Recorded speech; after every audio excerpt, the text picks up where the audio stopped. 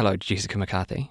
I'm so happy to be here, Emil, on this side of the microphone for once. It's lovely to have you here. Your voice will be familiar to people. That is because you always read the headlines magnificently for us here on Newsable, but you're in the hot seat today. Yeah, I'd get more than my allotted minute 10 to talk for once. It's so great.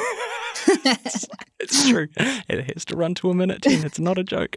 Welcome. You're here for a week. It's really exciting to have you here. But, of course, sitting in the host chair means that you have to run the Newsable host gauntlet. Are you ready? Okay, I wasn't aware of this, but let me try and be interesting. Go on. Question number 1. What star sign are you, please? I am a Gemini. You're Gemini? Twins. Great. Yes. Okay, nice. That's a good, strong, powerful star sign. Good start. Question number 2. If you were kidnapped by somebody and you had to deliver an outstanding karaoke rendition of a song of your choice, what song would that be?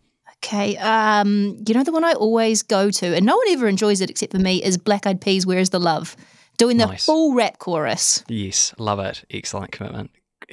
Again, great answer. And question number 3, the third and final question. Do you have a cute animal who can predict the outcome of the Women's World Cup final this weekend? Okay, no cute animal. I've got a cute 2-year-old, and she doesn't really like to watch the football anymore because when we were watching the New Zealand games, Mum got a bit loud and scared her a little bit, which is not unlike a pet.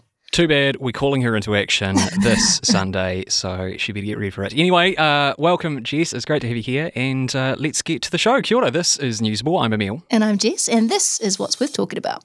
Lauren Dickason is found guilty of murdering her 3 children by a majority verdict. We ask if the case will have a long-term impact on our justice system. Also, Elizabeth Kerekere bids farewell to Parliament and threw a few parting shots at the Greens' leadership in the process. The official cash rate remains unchanged, but the Reserve Bank is warning people to curb their enthusiasm. BNZ's Mike Jones is here with his analysis of what it all means. And the trials and tribulations of running a TikTok account while also holding down a day job. Well, that's to come up in a moment here on Newsable. Newsable takes time and resources to produce. Please support our mahi and visit stuff.co.nz/support. So yesterday afternoon, on a cold and wet Christchurch day, a jury found Lauren Dickason guilty of murdering her 3 children by way of a majority verdict. It's been a haunting case. Lauren's parents said yesterday this was not our daughter, but a debilitating mental illness, which resulted in an awful tragedy. Stuff's Martin van Benen was in court for every single day of the 4-week trial, providing us with his thoughts and reporting on what happened, and he joins us now. Kia ora, Martin. Good afternoon. This really felt like a landmark case while it was going on. The jury asked to decide whether Lauren was culpable for killing her children or whether her history with postpartum depression meant infanticide applied or that she was insane at the time. So now that they have returned this verdict of murder, do you think it will have a significant impact on our justice system? Hard to say at this stage. I think there will be a lot of soul-searching about this verdict, and there will be some reflection about whether a jury is the best way of deciding these cases. However, you could equally argue that a case like this was tailor-made for a jury because in the end it was really common sense. We had a lot of expert evidence and they provided us with some starkly opposing opinions.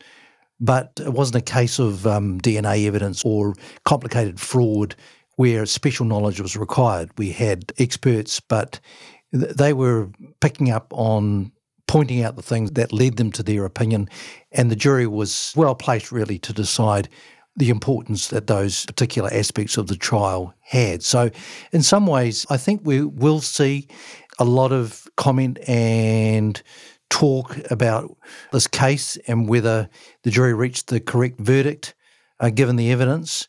But on the other hand, the fuss could all die down very quickly and we won't hear much more about it.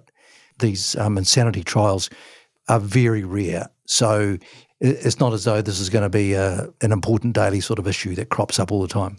If insanity trials are rare, I imagine infanticide trials are even rarer. This is the first time ever hearing of infanticide. And if we can't find it in this case, do you think it's ever likely to be used again as some kind of defence?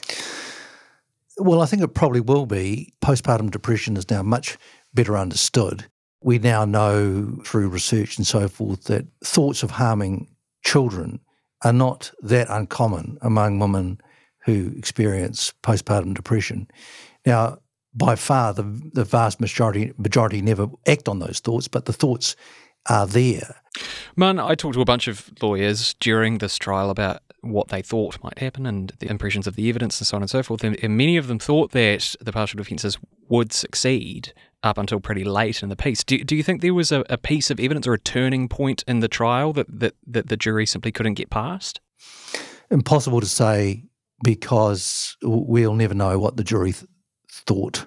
It's understandable that the jurors were swayed by some of the really appalling information that we got about the way the children died, that they couldn't look past, or that they felt someone had to be punished for. So it may be that if the public knew all the information, that they wouldn't have been surprised. So Lauren Dickason, she's now going to be sentenced. We don't have a sentencing date yet. Given there is a major depressive episode there that both the Crown and the defence acknowledged, does that mean she's definitely going to serve her sentence in a prison, or is there a chance that she'll serve it in a psychiatric ward like she's doing at the moment? It really depends on what the psychiatrists say. I mean, she's clearly mentally unwell at the moment. This latest verdict won't help her situation. And the judge, I think, has been getting some fairly recent assessments of her condition, and therefore felt that it was quite inappropriate for her to be remanded in jail pending sentence, essentially send her back to the mental hospital where she's been for the last couple of years. Having said that, a murder sentence carries an automatic life sentence.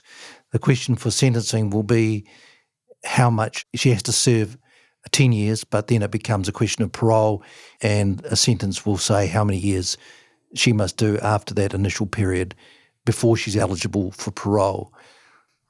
Martin, thank you so much for your time throughout this trial. You're welcome.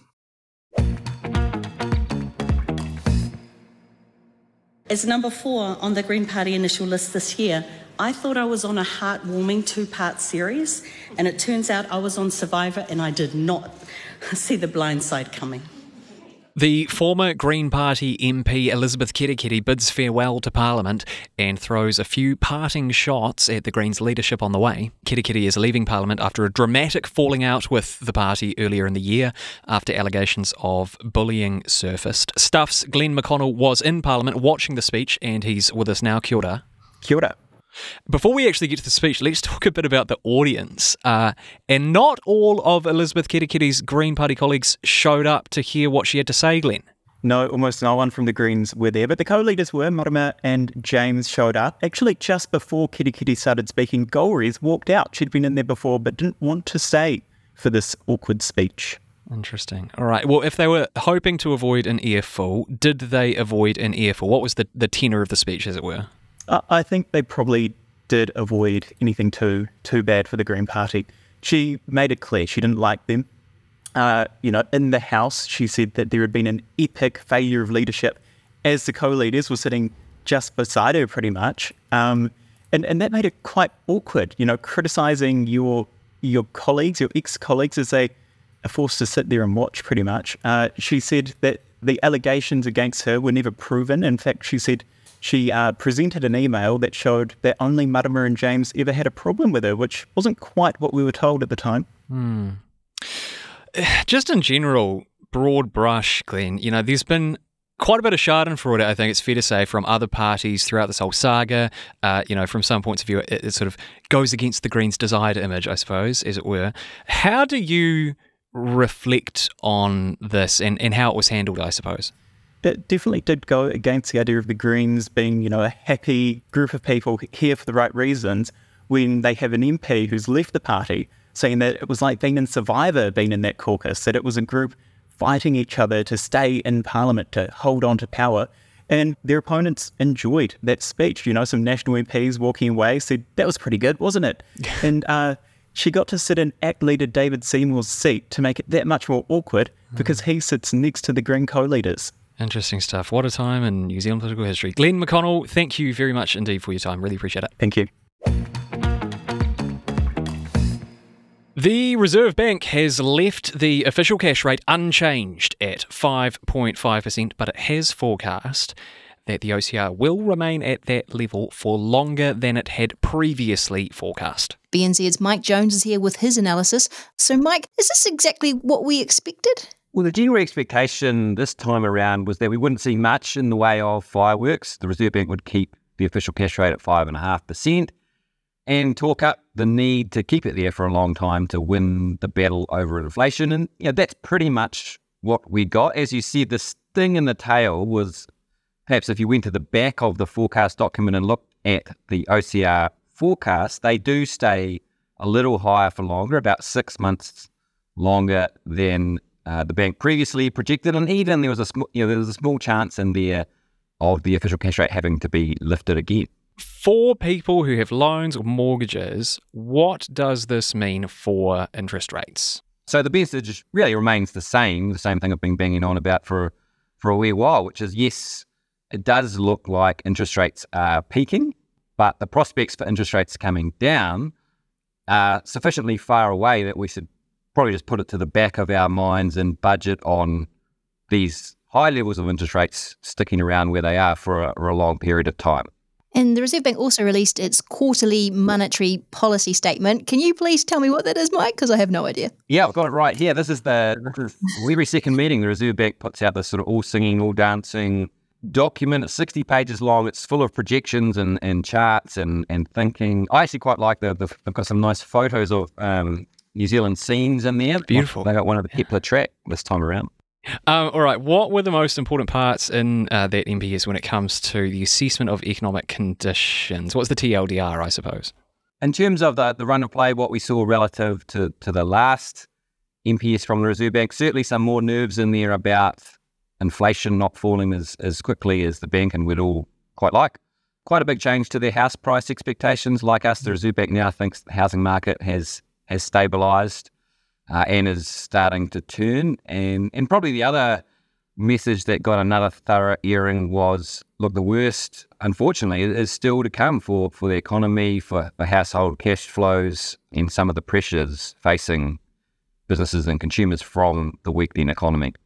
And part of the weakening economy, I guess, is the employment market. How is unemployment doing? I know BNZ and SEEK reported that the number of advertised jobs are actually falling. Yeah, look, the data that's coming in and comes in, as we all know, in sort of drips and drabs, is painting a picture of the labour market easing off. Now, the SEEK numbers were interesting, not just because we saw quite a big fall in job ads, but if you looked at job applicants per ad, those numbers hit actually a record high, higher than the last big recession we saw in 2008, higher than the early stages of lockdowns. Certainly the direction is relatively clear and that the labour market is cooling and we've probably seen the peak in wage growth in New Zealand. The tides can shift on a dime, can't they? Mixing metaphors horribly, so we'll call it there. Mike Jones from The Pulse, thank you very much for your time as always. Thanks guys, always a pleasure. And in just a second, we're chatting about a comedy of working from home errors. And so, in the spirit of that, we want to know your worst working from home stories. What have you got caught out doing? You can get in touch. You can find us on TikTok or Insta, search Newsable NZ. And if you'd like to dazzle us with a lengthy Pulitzer Prize winning narrative, you can send us an email at newsable@stuff.co.nz. We are great appreciators here at Newsable of the side hustle, are we not, Jess? Oh, of course, you've got to hustle, but it is possible to side hustle a little too hard. Ill-advised side hustling. That is the scientific Latin term, I believe. And we did have a textbook case of the ill-advised side hustle in Australia recently. This is all about Susie Chico, who worked for an insurance company, IAG, that's worked past tense. Susie had been there for 18 years, actually, and she was also a micro-influencer. She does TikToks for a bit of spare cash on the side. Now, she worked from home in her day job, and her bosses did notice that her output was falling quite steadily. She was missing meetings and deadlines. She missed a deadline for a very important piece of work, which meant that IAG actually got fined at the end. So she got put on a performance plan, and that performance plan, I don't know how you feel about this, but it monitored her keystrokes from home. Okay. Yeah, which is kind of freaky to me. But this performance plan concluded that Susie was not really fulfilling her obligations. Okay. She didn't work her rostered hours for 44 days. She started late on 47 days. She finished early on 29 days. And on 4 occasions, she performed 0 hours of work. Susie. While she knew that she was under monitoring as well. So that's neither here nor there, I suppose. As you'd imagine, she got sacked, but Susie was not happy about this. She pushed back, and she took the case to the Fair Work Commission in Australia, questioning the veracity of that data, although she had no evidence that it was wrong. What there is evidence of, though, is Susie filming TikToks for her side hustle while she was on the clock. Oh. Yeah. Well, let's hope that side hustle's a bit more of a side hustle for Susie now. I don't know if there's much influence market in the not working from home very well influencer group, but the side hustle may have to become a main hustle. The funniest part of this, well, it's not really funny, but it's kind of funny, is that the reason that there's evidence for this from Susie is that the videos were time-stamped, so they could actually tell that she was definitely doing this while she was being monitored, while she was on the clock. Rookie side hustling. Rookie side hustling, exactly. But as we mentioned earlier, we do want to hear your worst working from home stories, so send them through to us at NewsableNZ on TikTok or Instagram. But I think that's it for Newsable today, isn't it? Yeah, we've got to get back to our side hustles now. We do, exactly. My romance writing. I'm Emil Donovan. I'm Jessica McCarthy. Thanks for listening, and we'll catch you tomorrow.